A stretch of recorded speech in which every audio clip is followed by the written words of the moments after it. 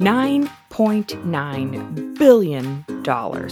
That's how big the self-improvement market is, according to the organization Market Data. Now, I don't have to tell you, $9.9 billion is a lot of money. All that money is being spent to convince you that you could be happier, less stressed, and more fulfilled if only you followed this method or that, read this book or another. Now, here's my question. If the self-improvement industry was so successful, why are so many people depressed, anxious, and overwhelmed? It is my theory that the self-improvement industry is selling the wrong thing. We don't need to be improved. We need to be accepted. One of the most dangerous things the self-help industry teaches you is you need to think positive, change your thoughts, and stop feeling so negative. You're listening to The Happier Approach, the show that pulls back the curtain on the need to succeed, hustle, and achieve at the price of our inner peace and relationships. And I'm your host, Nancy Jane Smith. Last week, we started pulling back the curtain on the toxicity that exists in the self-help industry. One of the most toxic ideas is positive thinking.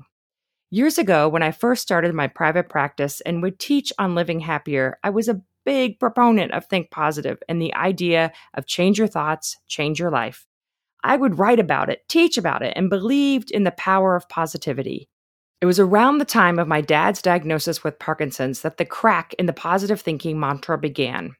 You might be thinking, what is positive about a Parkinson's diagnosis? But trust me, I found it. Such as, well, at least we found it early on, or we can research it and build our battle plan. No sadness, no anger, just push on, soldier on, buck up, and think positive. It started showing up in other areas too. My relationships started to suffer because I couldn't handle anything negative. And it's hard to have relationships when you are a, quote, high vibes only person. It left me feeling disconnected, disenfranchised, and frankly bitter. I realized all this positive thinking left me feeling worse about my life, not better. Positive thinking felt great initially, but over time, it left me feeling empty and cut off from myself. But it wasn't until a few years ago that I finally began speaking up about the dangers of positive thinking and how, especially for those of us with high-functioning anxiety, it can be keeping us stuck.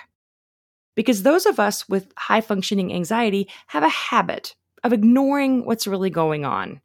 Because high-functioning anxiety is rooted in the belief that we are flawed and unworthy. As a coping mechanism for our anxiety, we wall off the, quote, unpleasant parts of ourselves. So we love the idea of positive thinking because it gives us permission to avoid the parts of ourselves that just aren't acceptable.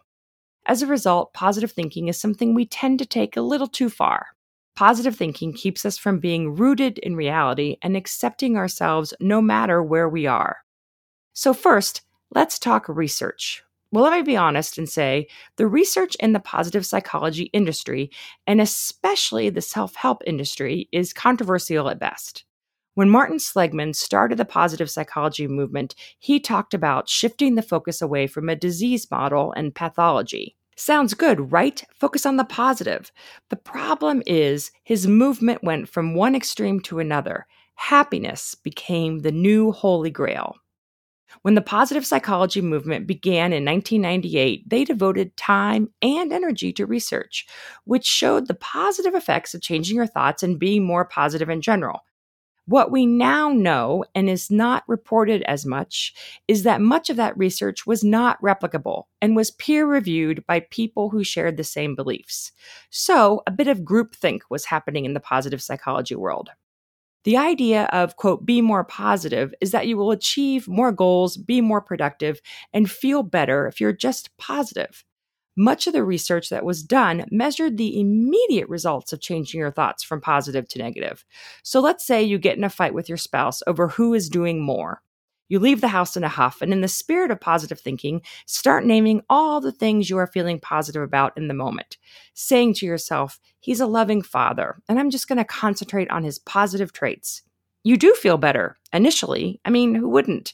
You're thinking warm, fuzzy thoughts, and they're true thoughts, but they are avoiding what is really going on. Much of the positive psychology research is studying this immediate initial response, which is usually positive. You will feel happier in the moment.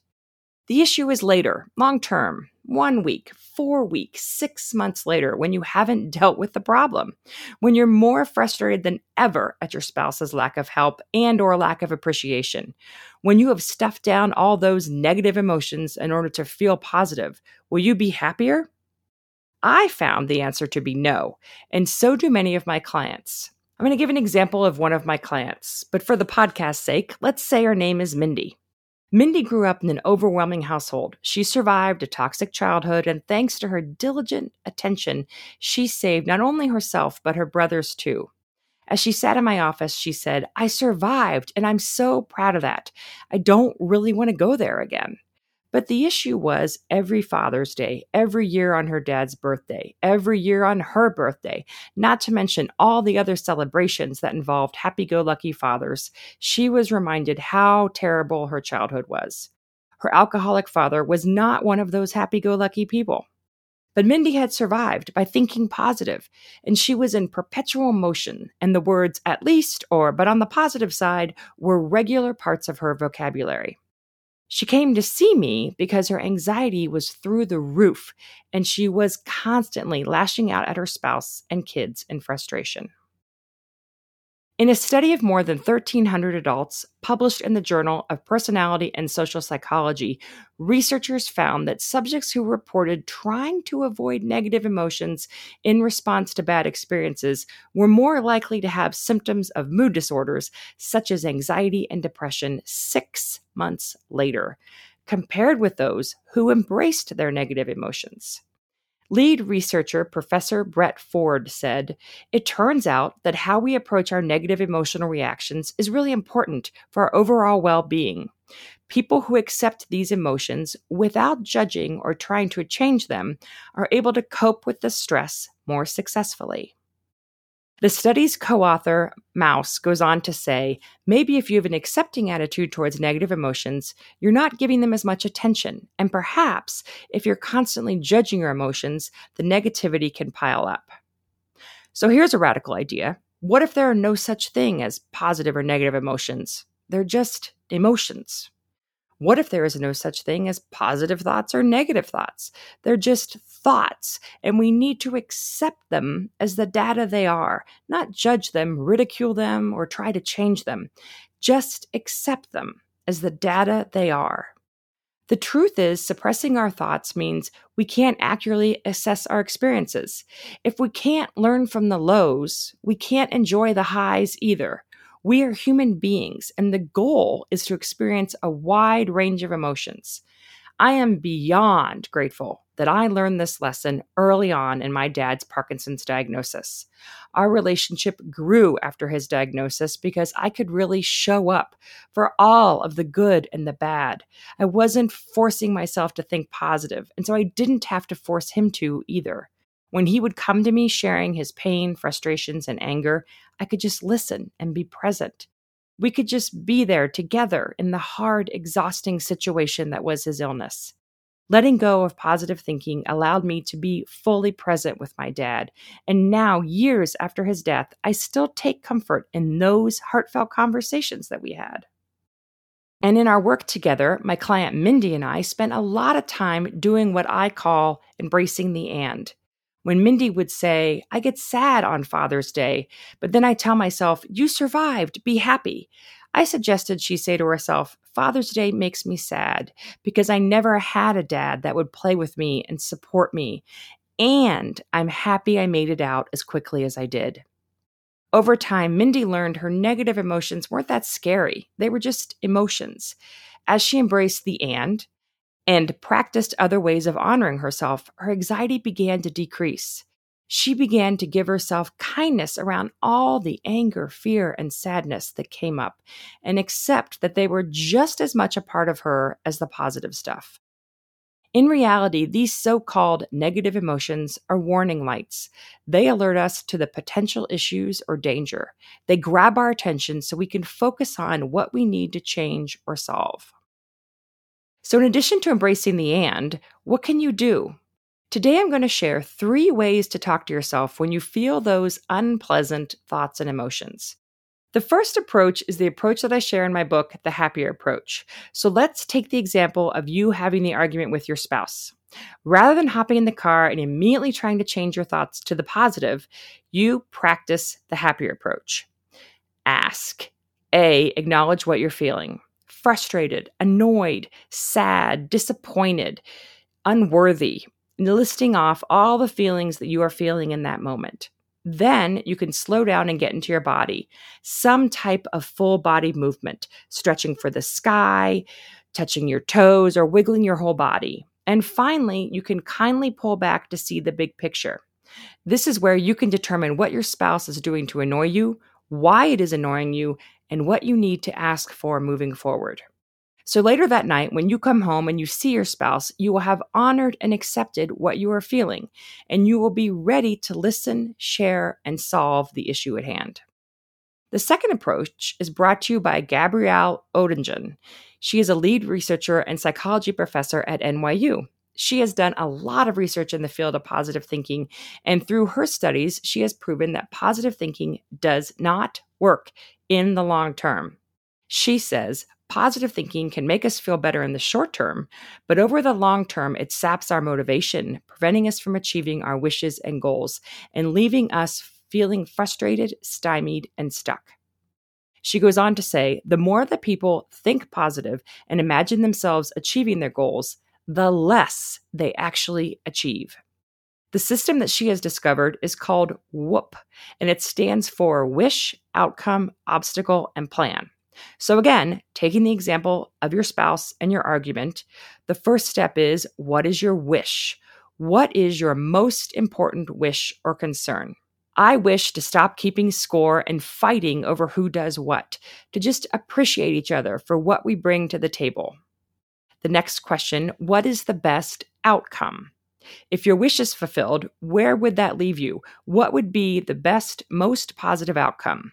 The outcome you would want is to fight far less, to have more joy day to day, because we could be able to talk through when we're feeling underappreciated without being so defensive.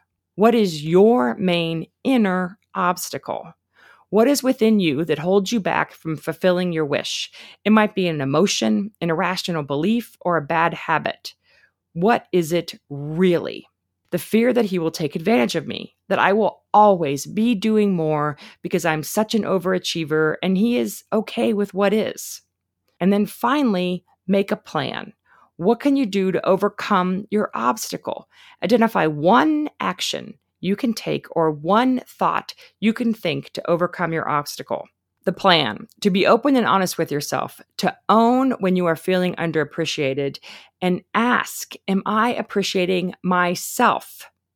Then to ask, is this, whatever you're going to do, that important? And where can I ask for help? Gabrielle details these findings and her approach in her book, Rethinking Positive Thinking. You can also check out her website at whoopmylife.org. We will have the links to all of these in the show notes, so head over there to find out more information. And the third approach is by the psychologist Peter M. Gollwitzer and his colleagues at the New York University. And they have used a strategy called implementation intentions, in which people form plans about future actions using if-then statements. If I start to feel angry at my spouse about feeling underappreciated, then I will ask myself, am I appreciating myself? Or if I am appreciating myself and still feel anger, then I will be honest with my husband and ask for help rather than pouting. So those three examples, ask, whoop, and the if-then statements are what you can do instead of just defaulting to positive thinking. So finally, I want to share one of my favorite books on this subject, written by Oliver Burkeman, and it is called The Antidote: Happiness for People Who Can't Stand Positive Thinking. You can see why it called to me. Burkeman writes in The Guardian, research points to an alternative approach to happiness, a negative path to happiness that entails taking a radically different stance toward those things most of us spend our lives trying hard to avoid. This involves learning to enjoy uncertainty, embracing insecurity, and becoming familiar with failure. In order to be truly happy, it turns out we might actually need to be willing to experience more negative emotions, or at the very least, to stop running quite so hard from them. This week, I challenge you to experience all your thoughts and emotions. They are not something to be controlled or changed.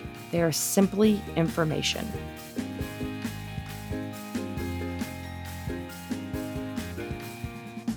It's no secret that I have a bone to pick with the self-help industry. The solution it sells leaves women living with hidden anxiety, women like you with more stuff to be anxious about. Or worse, it turns you off from getting help completely. At this point, I've made my case that positive thinking doesn't always create positive results. In fact, for women like you dealing with hidden high-functioning anxiety, positive thinking can be really dangerous. I work one-on-one with women like you to deconstruct why anxiety creeps up on you and give you something to do about it. Here's how it works. First, we meet for an extended 90-minute session to uncover your stories and habits. You know, the ones that keep you stuck. Then, you continue to work with me on demand through an app that lets you leave a message for me anytime you start to feel anxious or whenever you feel a monger attack. I'll get back to you with action steps for moving through the discomfort and finding peace. Plus, you'll continue to meet with me for monthly sessions too. Working with me this way is incredibly efficient and effective way to deal with your anxiety in the moment without waiting for your next appointment. I have been blown away by the results of this methodology of working with my clients, and they have nipped their high-functioning anxiety and learned completely new ways of dealing with it. Ready to get started? Email me, nancygane@live-happier.com, and we'll set up a free 30-minute consultation to see if this process is a good fit for you. Again, please reach out at nancygane@live-happier.com. Like the show, I would love for you to subscribe on your favorite podcast player and then head over to Apple Podcasts and leave a review. Do you know someone who struggles with high-functioning anxiety? Tell them to listen as well. I am so excited to share with you the Happier Approach. To find out more, visit live-happier.com.